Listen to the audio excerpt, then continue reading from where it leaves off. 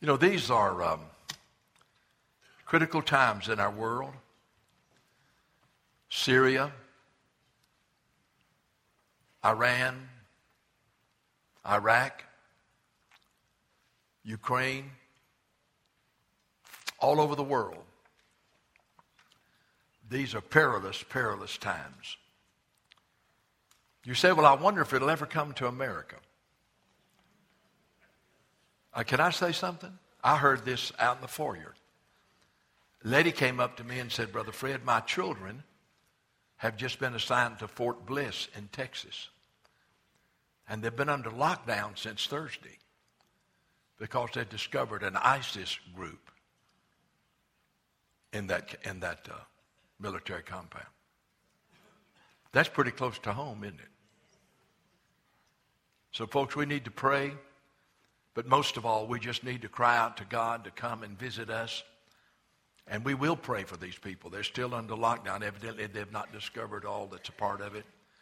And we'll pray for them. I want to speak to you today about bring back the glory. Bring back the glory. You know, the Ark of God had such a significant place in the Old Testament and even today. The Ark of the Covenant was to all Israel, all the Jewish people that God brought out of Egypt and everywhere. The Ark of the Covenant was to them the presence of God. Where the Ark was where God was. Of course, you know that in the tabernacle there was the outer court where they offered sacrifices. There was the holy place where the priest ministered to the candlestick and the table of showbread and the altar of incense. But then there was the Holy of Holies. Nobody could go in there because you know what was in the Holy of Holies? The Ark of the Covenant. The presence of God. Above the ark was the mercy seat. And above the mercy seat were the cherubim. And there was the Shekinah glory of God. Dwelling right above the Ark of the Covenant.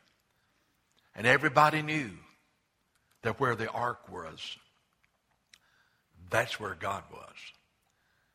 Well, you remember when they got ready to finally, after years of disobedience and wandering in the wilderness, God said, all right, it's time to Joshua to go into the promised land. You know what God told Joshua? He said, all right, get the Levites to have the Ark of the Covenant on poles and on their shoulders. And you put them about maybe a half a mile in front of the Israelites. So as they get ready to cross Jordan, they'll all be able to see the ark. They'll all be able to see it.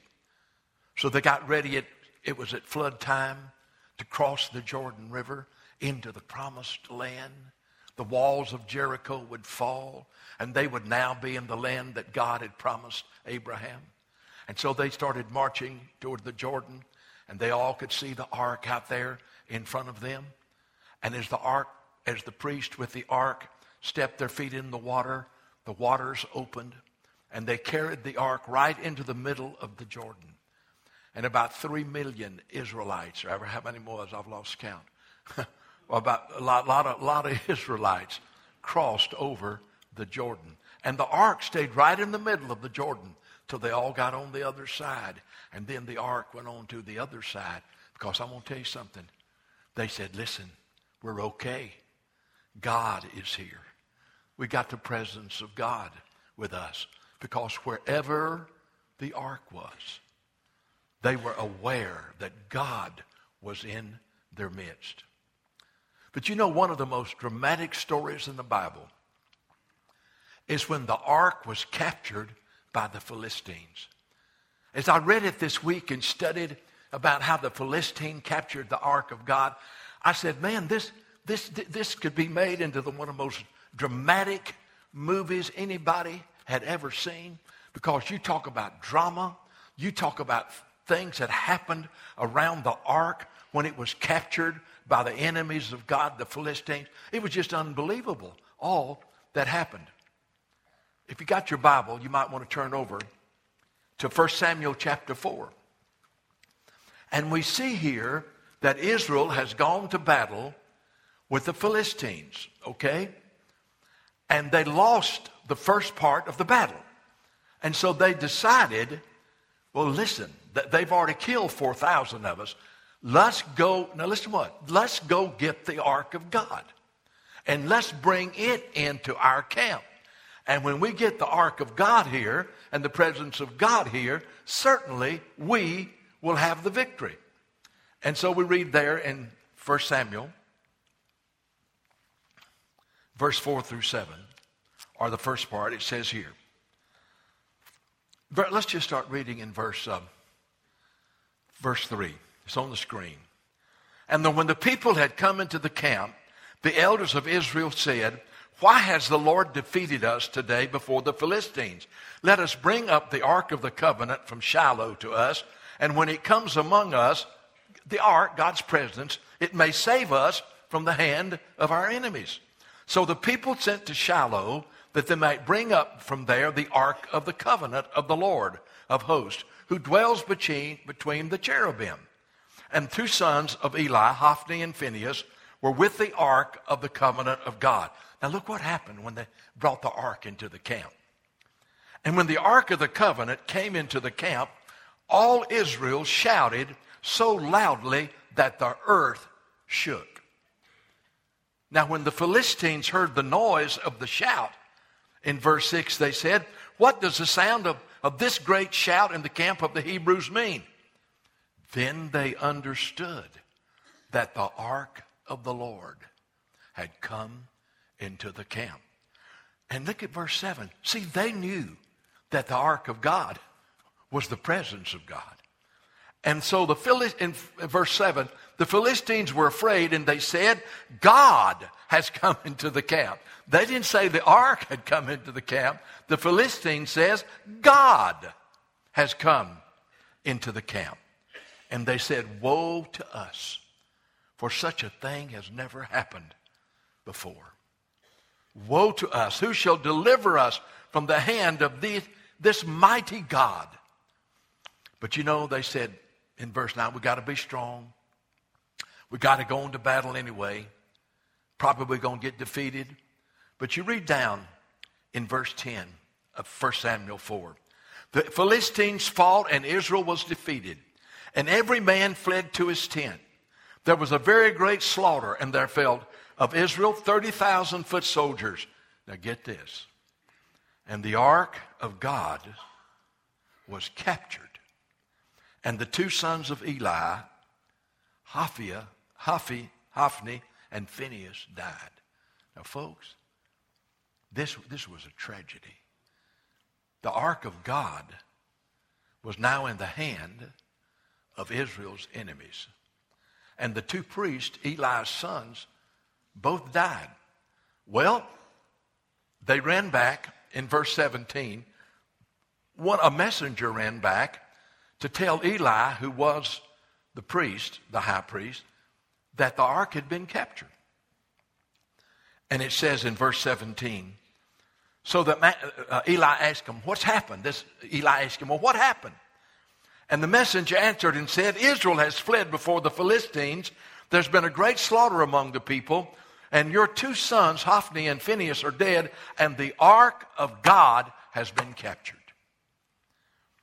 Then when it happened, when he made mention of the ark of God, Eli fell off the seat backward by the side of the gate, and his neck was broken, and he died.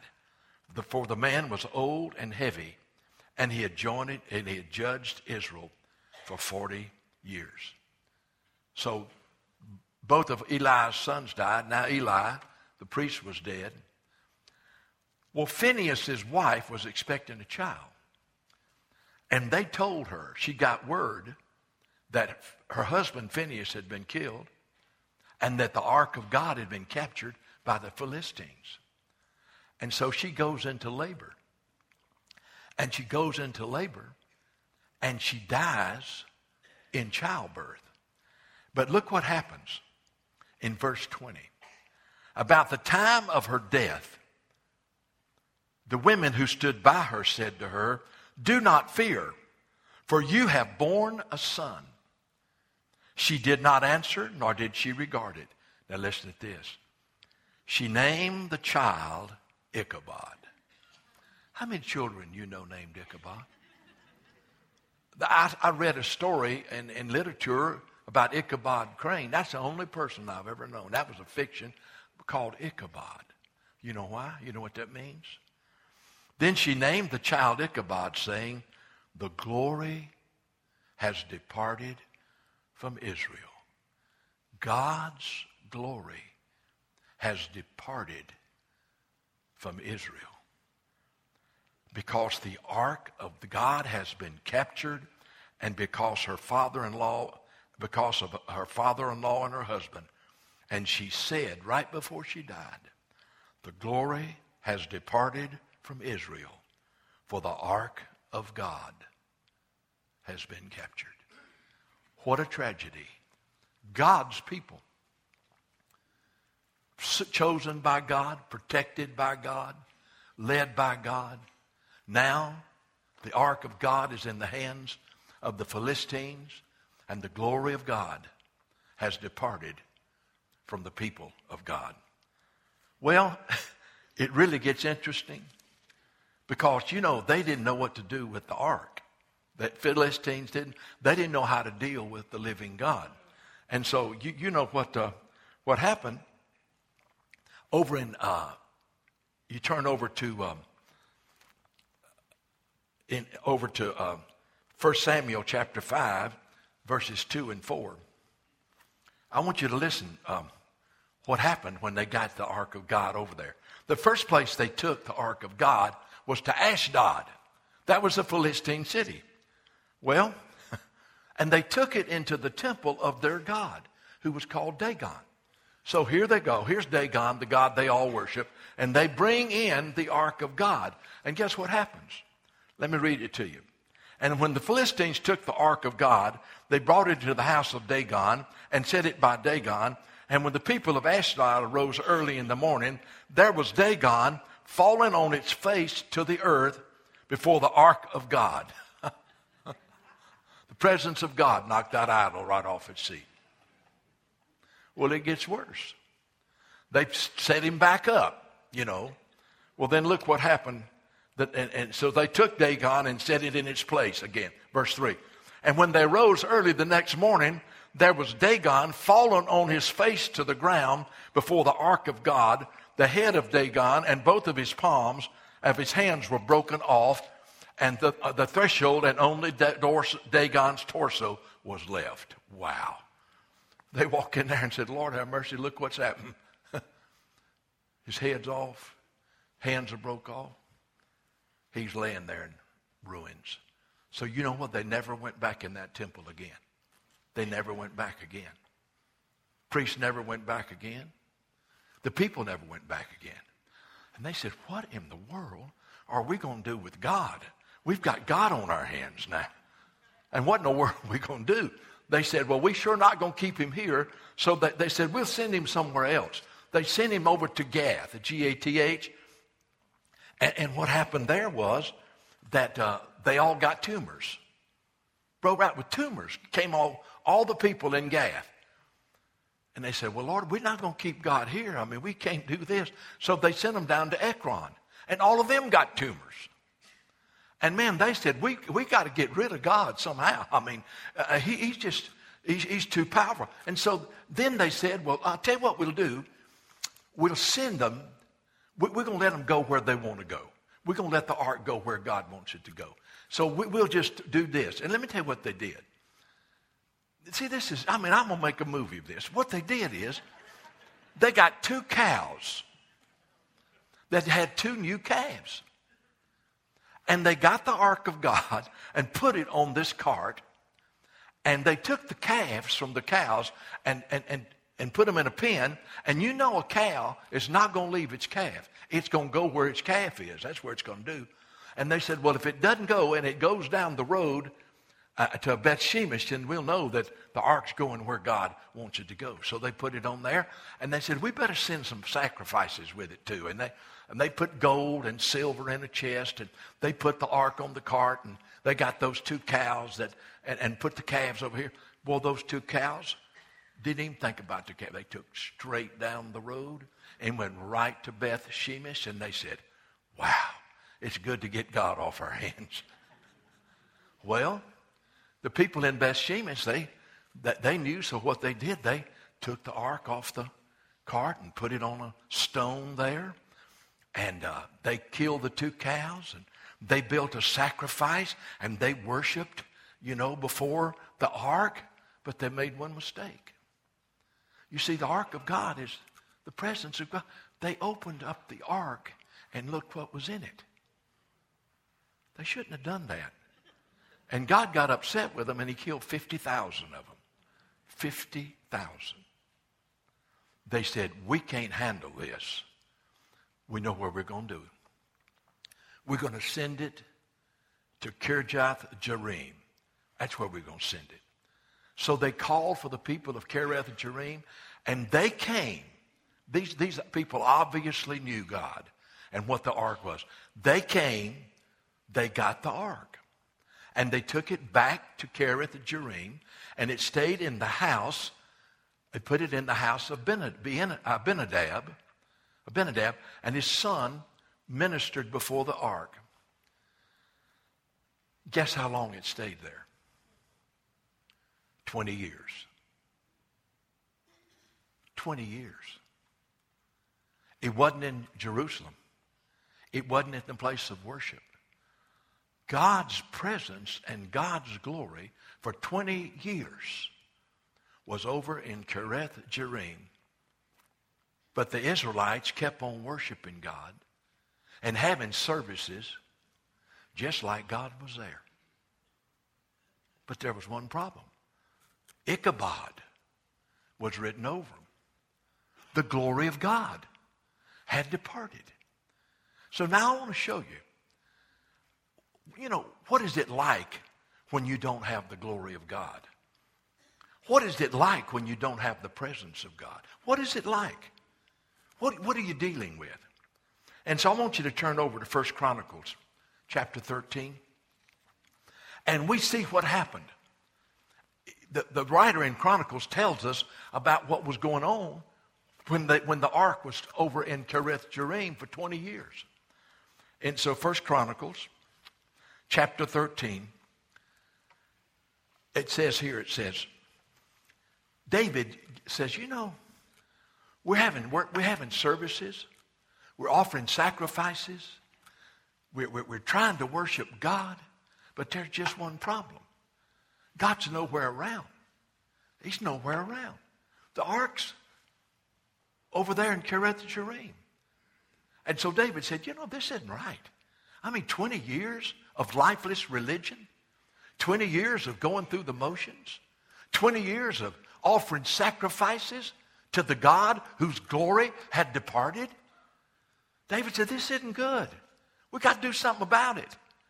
And so we read in 1 Chronicles 13, then David consulted with the captains of thousands and hundreds and every leader. And David said to the assembly of Israel, if it seems good to you, and if it is of the Lord, let us send out our brethren everywhere who are left in all the land of Israel, and with them to the priests and Levites who are in their cities and commons lands, that they may gather together to us. Now listen to this. This is a good beginning. Let us bring the ark of our God back to us. David said, I am tired of lifeless religion. I'm tired of going through the motions. I'm tired of the emptiness when Ichabod is written over our place.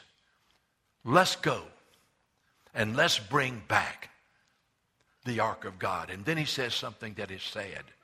He says, let us bring the ark of our God back to us, for we have not inquired of it since the days of Saul. Now I want to talk to you about the days of Saul. You remember Israel said they wanted a king. Samuel said, you don't need a king. They said, we want a king. He said, now if you get a king, he's going to tax you to death and not going to take care of your children, and you're going to suffer great at the hands of this king. And he warned them what would happen if they got a king. They said, we want a king. And so Samuel said, okay. And God showed him it was Saul. But you know, Saul, during his days, you know what? It didn't bother him that the ark of God wasn't there. He didn't even inquire about it. He never went to the priest and said, man, you know, it's lifeless religion around here. We need to go back. We need to go get the ark of God.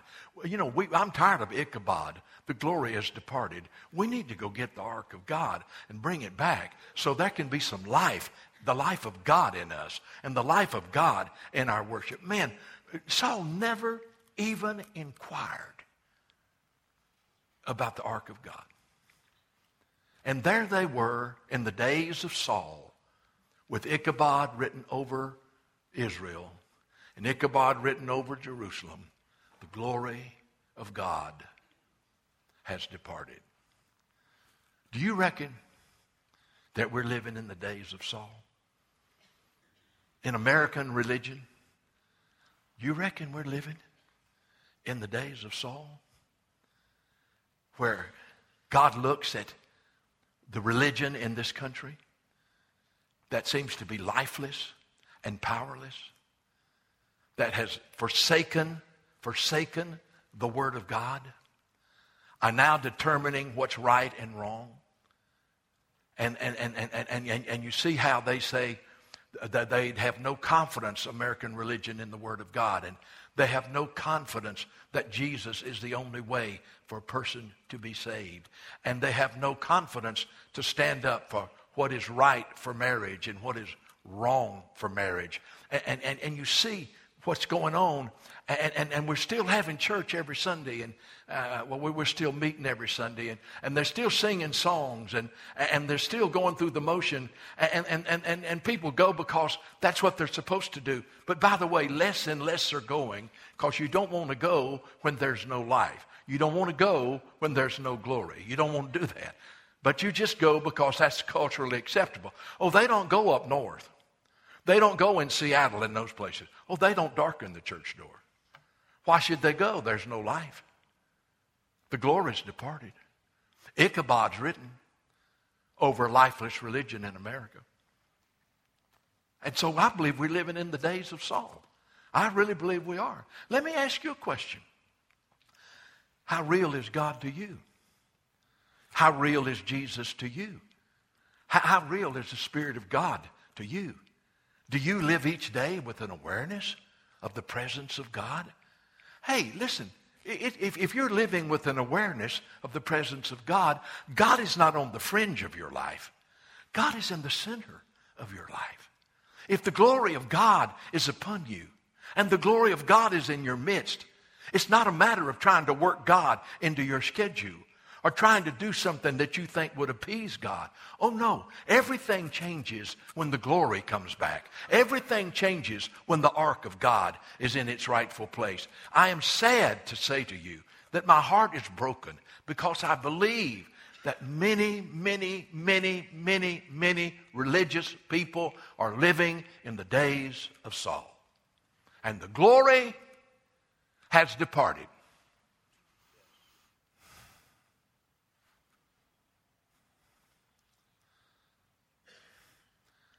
And they weren't even concerned about it. Saul said, just keep on going to the temple. Just keep on singing the songs. To be sure and bring your offering. I mean, it was sad. It was sad. Folks, listen, don't you live in the days of Saul. Don't you live without the glory of God in your life.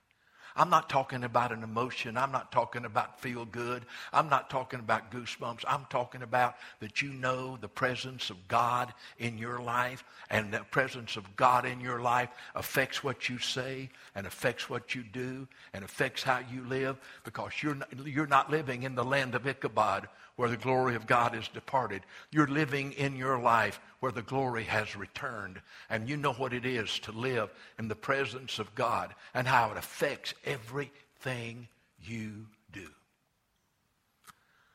But it's encouraging. Let me show you the second thing. There was not only the days of Saul, but there was a desire of David. Boy, I love this. Chapter 13 of Chronicles 3 and 4. David, a man after God's own heart, said, let's go get the ark and let's bring back the glory of God. Hallelujah. Let's go and bring back the glory of God. And so, man, he went. He got all the people, and there were thousands of them. And they went to Kiriath Jearim, and they got the ark. In verse 6 of chapter 13, it says, and David and all Israel went up to Baalah, to Kiriath Jearim, which belonged to Judah, to bring up from there the ark of God, who dwells between the cherubim, and his name is proclaimed. But now look what happened. And they carried the ark of God on a new cart from the house of Abinadab, and Uzzah and Ahio drove the cart. So now, you know how they were supposed to bring it back? God had made it clear. The Ark of the Covenant always is carried on poles on the shoulders of the Levites. When they crossed the Jordan, the Levites who had been sanctified and set apart to carry the ark, they had there were the poles, and the ark was hooked up to the poles, and those Levites had it on their shoulders, and they carried it on the poles right into the middle of Jordan, and then they carried it on over into the promised land. The God said, now the way you carry the ark, the way you bring the ark to where it's supposed to be, is on the shoulders of the Levites. Well, I don't know what David was thinking about, but they said, you know, it'd be a lot easier than getting all the Levites to get right with God and get all fixed up. It'd be a lot easier just to put it on a cart, a new cart, and let's just pull it down up to Jerusalem on a new cart. Well, when you don't do it God's way, you got death. Look what happened. And so they started, look in verse 15, look in chapter 13. So they carried the ark of God on a new cart from the house of Abinadab and Uzzah and Ahio. Now look what they were doing. They were worshiping God. Now they were disobeying God because they had it on a cart, but they were still worshiping God. Then David and all Israel played music before God with all their might. In verse 8, singing on harps, on stringed instruments, on tambourines, on cymbals, and with trumpets. Man, they were absolutely having a parade like you had never seen in your life. And they were just rejoicing that they were bringing the glory of God back to Jerusalem. Read on. But when they came to Shidon's threshing floor, Uzzah put out his hand to hold the ark, for the oxen stumbled. They were coming across the threshing floor, and the oxen stumbled, and the ark was going to fall off the cart. And Uzzah took his hand and put it to the cart. And says, and when they came to the threshing floor, Uzzah put out his hand to hold the ark, for the oxen stumbled. Verse 10, then the anger of the Lord was aroused against Uzzah, and he struck him because he's put his hand on the ark, and he died there before God. You know, if they'd been carrying the ark on the shoulders of the Levites, as God had told them to do, then this would have never happened. But because they were not doing it God's way, death came.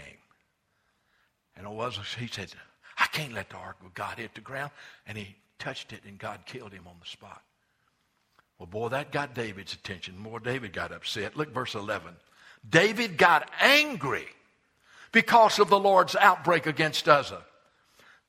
Verse 12, David was afraid of God that day, saying, well, here I am trying to bring the ark back, and God's already killed Uzzah. David was afraid of God. How can I bring the ark of God to me? And David would not move the ark with him to the city of David. He said, I'm not going to take it to Jerusalem.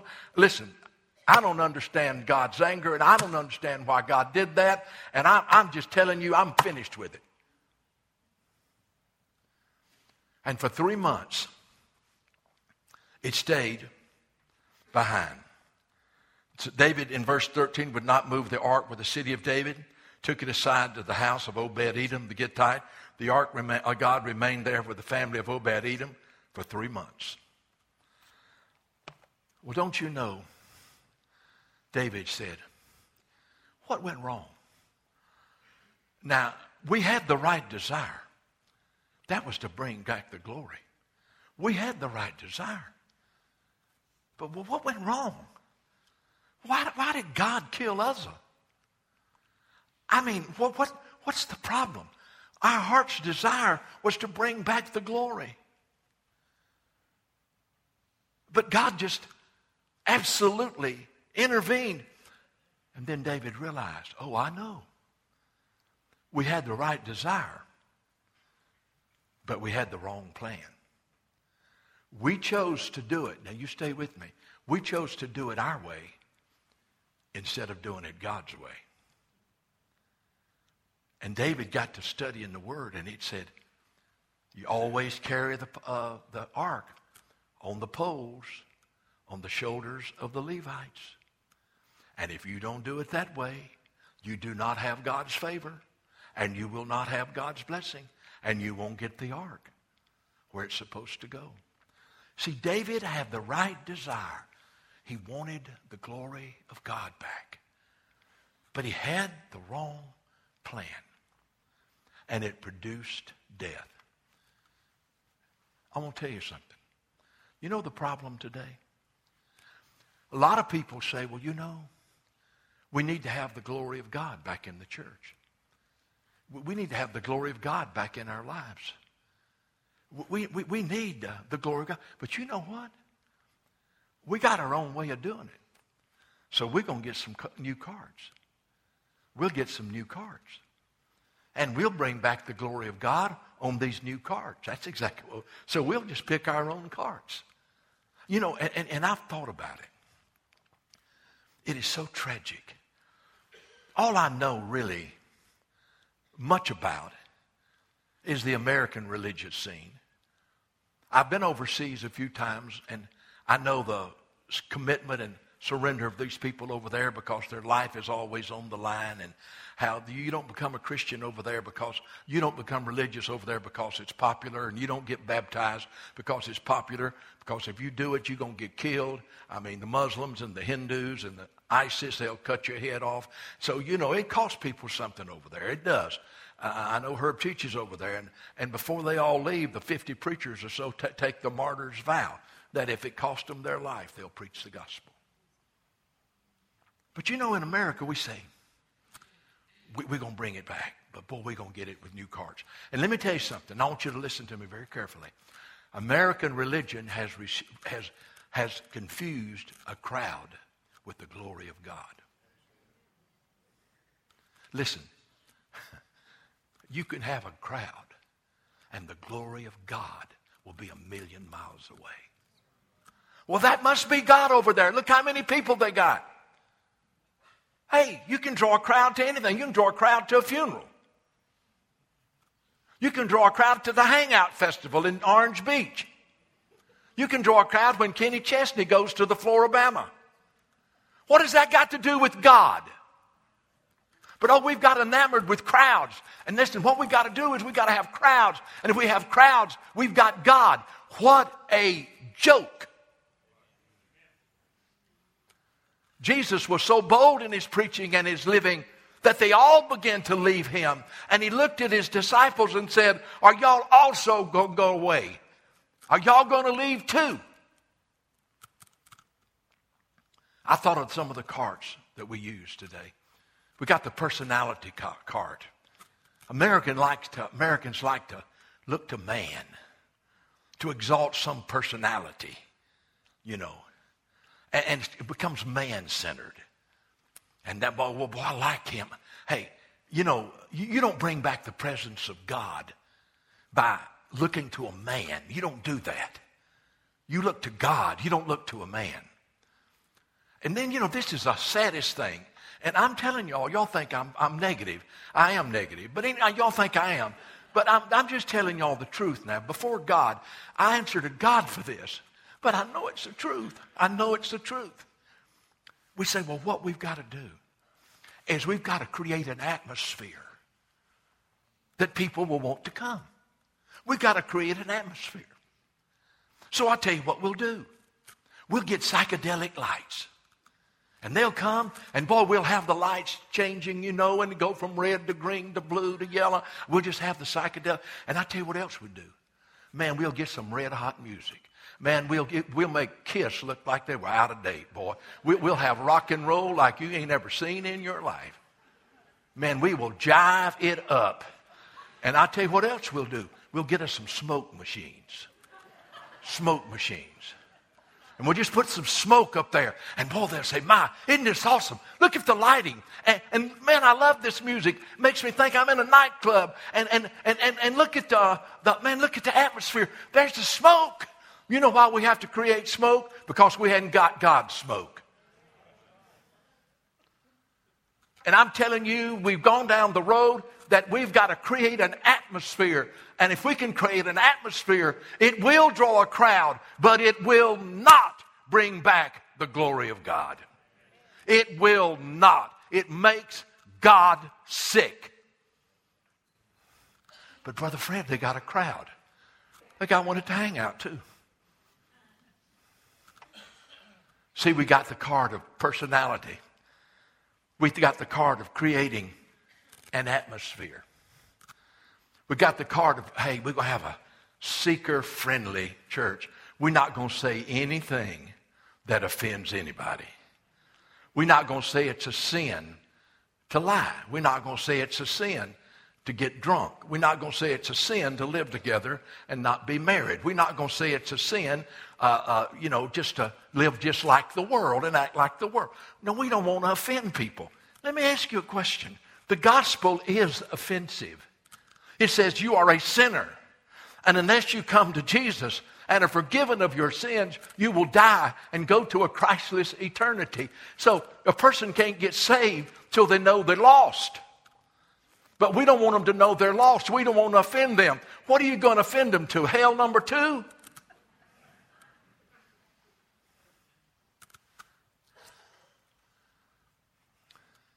It's called a seeker-friendly gospel. They say, we're not going to sing about the blood of Jesus. That's offensive to them. We're not going to keep talking about the cross and dying to yourself because they don't want to die to themselves. They want to live for themselves. Hey, they're going to church not to please God. They're going to church to please themselves.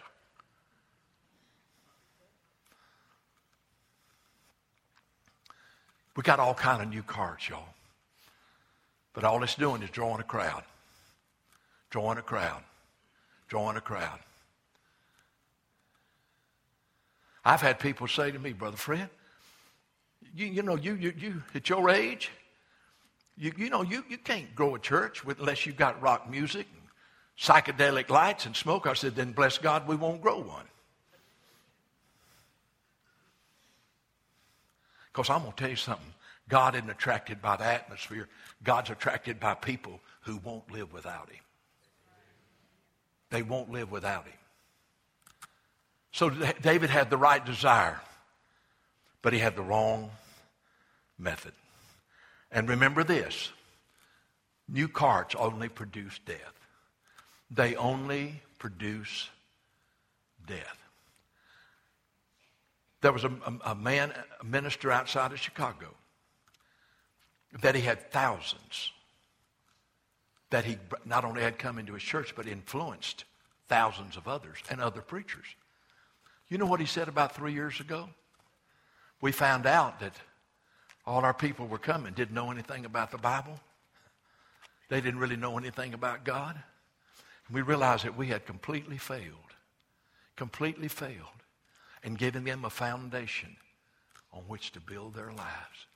Well, I said, I'm glad he repented of that and saw it, but that's about 50,000 people later. He found out that the new cart didn't produce life. It produced death. But let's move on. You say, well, thank God. There was a desire, days of Saul, they didn't even care about God's glory. There was a desire of David, let's bring back the glory. Let's bring back the ark. But there was the right desire, but the wrong method. Now I want to tell you, well, how you bring back the glory? Man, how do you get the ark back? How do you get the ark back in your heart? Where God's real.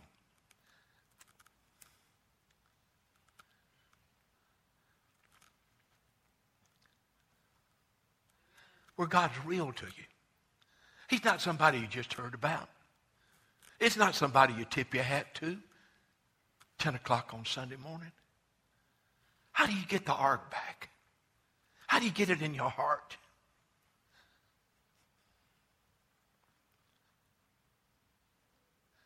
How does God become the center of your life? Instead of the fringe of your life. How do you do that? Well, I'll tell you, you got to do it God's way. You can buy all the new carts you want. You can have big crowds. But I'm not interested in that. I'm interested in people being changed. I'm interested in people living a holy life. I'm interested in people being in love with Jesus. I'm interested in people who not only love Jesus, but love people. I'm interested in people whose whole sole purpose is that I might glorify him. This is what God wants. Paul said, my prayer is that Christ will be magnified in my body, whether by life or by death. Paul had got the ark back. He said, I want Jesus to be magnified in my body, whether by life or by death.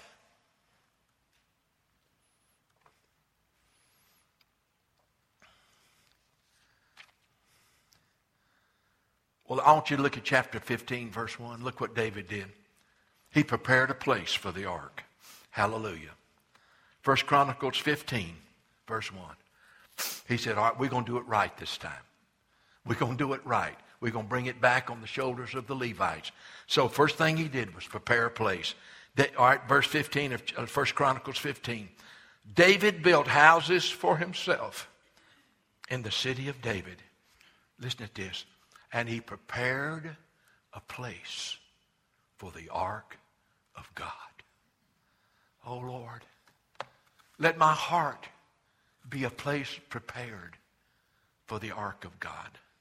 Oh, God, let the hearts of everybody in this congregation, let our hearts be prepared as a place for the presence and the glory of God. Oh, listen. God wants to prepare your heart. And David prepared a place for the ark of God. He pitched a tent for the ark to go in. Then listen to what he said. So he prepared a place. He said, now, buddy, we're going to do it God's way this time. There ain't going to be no carts. This is what he said. Look at verse 2. Then David said, no one may carry the ark of God but the Levites, for God has chosen them to carry the ark of God and to minister before him forever. And he goes on down there and says to the Levites, now listen to what he says to them, so they can carry the ark back. He says in verse 12, you are the heads of your father's houses of the Levites. Sanctify yourselves. Get yourselves prepared spiritually to carry the ark. Get yourself prepared spiritually. Sanctify yourselves and your brethren, that you may bring up the ark of the Lord God of Israel to the place I have prepared for it. For because you did not do it the first time, the Lord our God broke out against us because we did not consult him about the proper order. You know what he said? You know why we didn't get it the first time? We didn't listen to God. We didn't do it the way God said do it. And he broke out of us against us because we did not do it his way. And this time, we're going to do it God's way. He said, sanctify yourself. And they did. And they brought the ark back.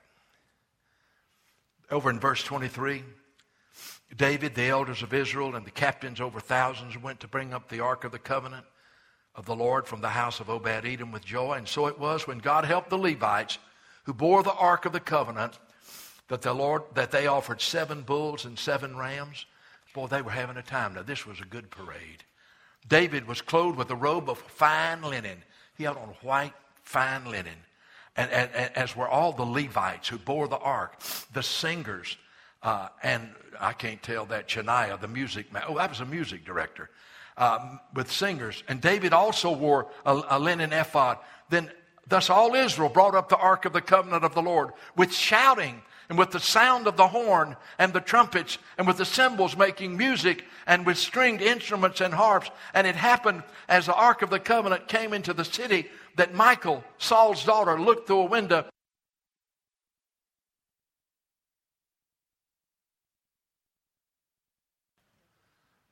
There you go. And it happened as the ark of the covenant came to the city of David that Michal, Saul's daughter, looked through the window and saw King David whirling and playing music. He was dancing. And she despised him in her heart. The flesh always despises the real thing. Michal's daughter said, David's making a fool out of himself. What's he so excited about? I'm telling you what he was excited about. He was tired of living without the glory of God, and now the glory of God was back, and he couldn't contain himself. If I have to beg you to come to church, friend, something's missing. You ought to come and say, I'm going to dance my way to church today, glory to God, because I'm going to get in the presence of the glory of God. Woo! David just was so excited. They were blowing the trumpets because the ark was back and the glory of God was back. Now their worship services would mean something and their lives would be changed because they couldn't be the same in the presence of God. The fear of God was upon them. Now, how do we bring back the glory of God in our own lives and our own church? God's already told us how. And this won't take a long time, but it's very important. You listen. This is how you bring the glory back into your life and into our church and into wherever we go. There's the glory of God. There's the ark, the presence of God. 2 Chronicles 7:14. If my people who are called by my name will humble themselves. Okay, the first thing we got to do is humble ourselves and say, now, Lord, we have no desire to live our life without you. Lord, we're not going to be ruled by covetousness. We're not going to be ruled by that. Greed, covetousness is idolatry. In other words, we're consumed by things. Things control our life. And the more things we get, the more successful we are. Things are not wrong in themselves, but they can produce death if that's the center of your life. And so we humble ourselves and say, God, we need you. We need you. We're not self-sufficient. We need you. We're not self-sufficient. We can't do it ourselves. In our flesh dwells no good thing. So you humble yourself and acknowledge how desperately you need God. You can't live the Christian life without him. You can't love your neighbor without him. You can't overcome pornography without him. You can't be pure without him. You can't have a forgiving spirit without him. Lord, listen. Listen, Lord, we need you. We need you. We need you. We humble ourselves. You say, well, Brother Fred, Luke 4:18 is doing good. If you think that, we're in trouble. We need God. We need the glory of God in this place. We do. You say, I love this church. I do too. But I'm telling you, there's much more that God has for us than we're experiencing. He wants people to come through these doors and say, my Lord, what's different in this place? Oh, it's just the glory of God. Because we need Him. We won't live without Him. We're not satisfied to just go through the motions and the ark be over in Kirjath Jearim. So we have to humble ourselves. And then we got to pray. Got to humble ourselves. If my people will call by my name, will humble themselves and pray. Now listen to the next thing. We got to seek God's face.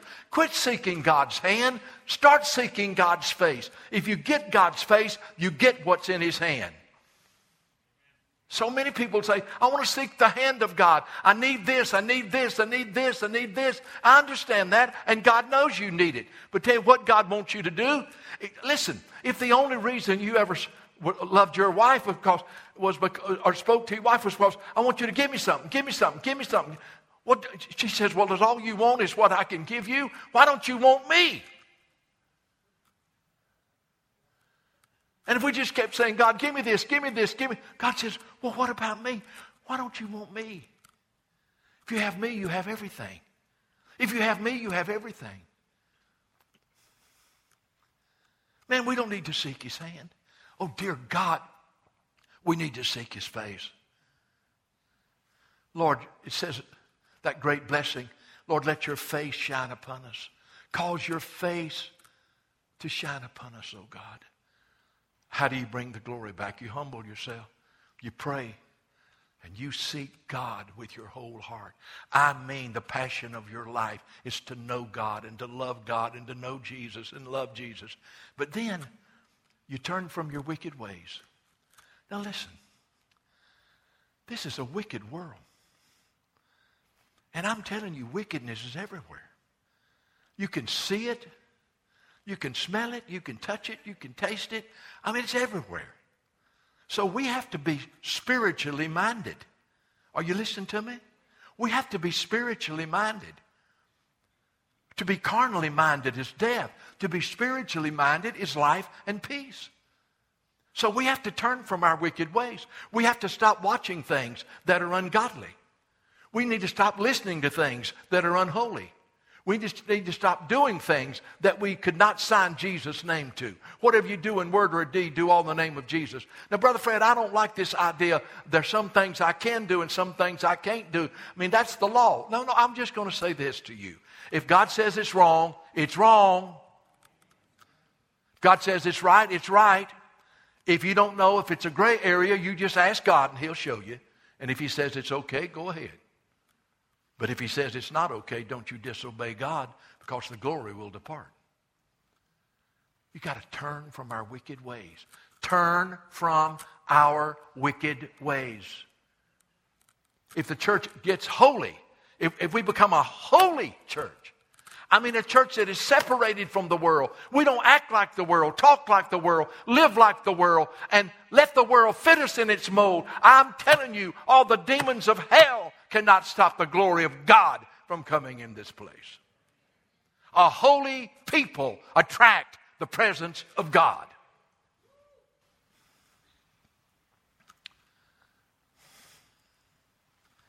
If my people who are called by my name will humble themselves and pray, seek my face, and turn from their wicked ways, I will hear from heaven.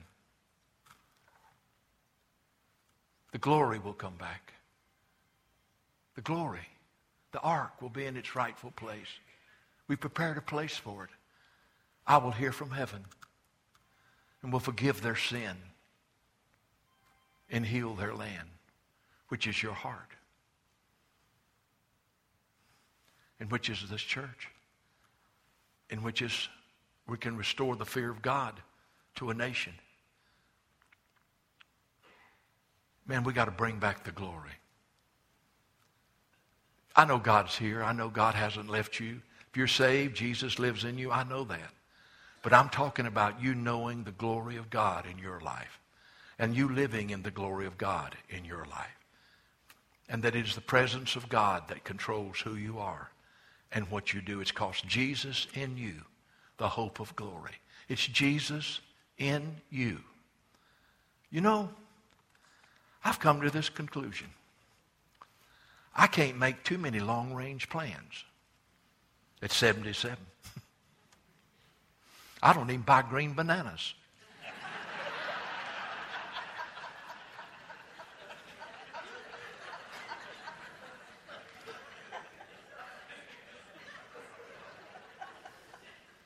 But let me say this to you.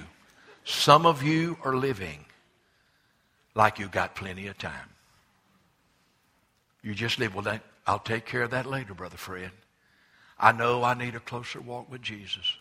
I know the ark back in my heart and life in a greater way. I know how desperately I need. And I got plenty of time. Let me tell you something. Just don't do that.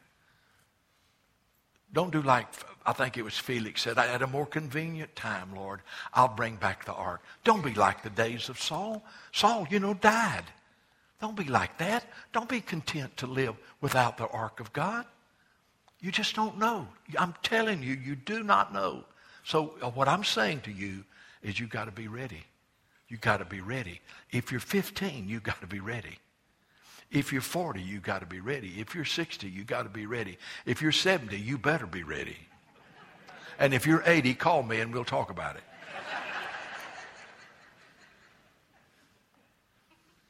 Listen, you got to be ready.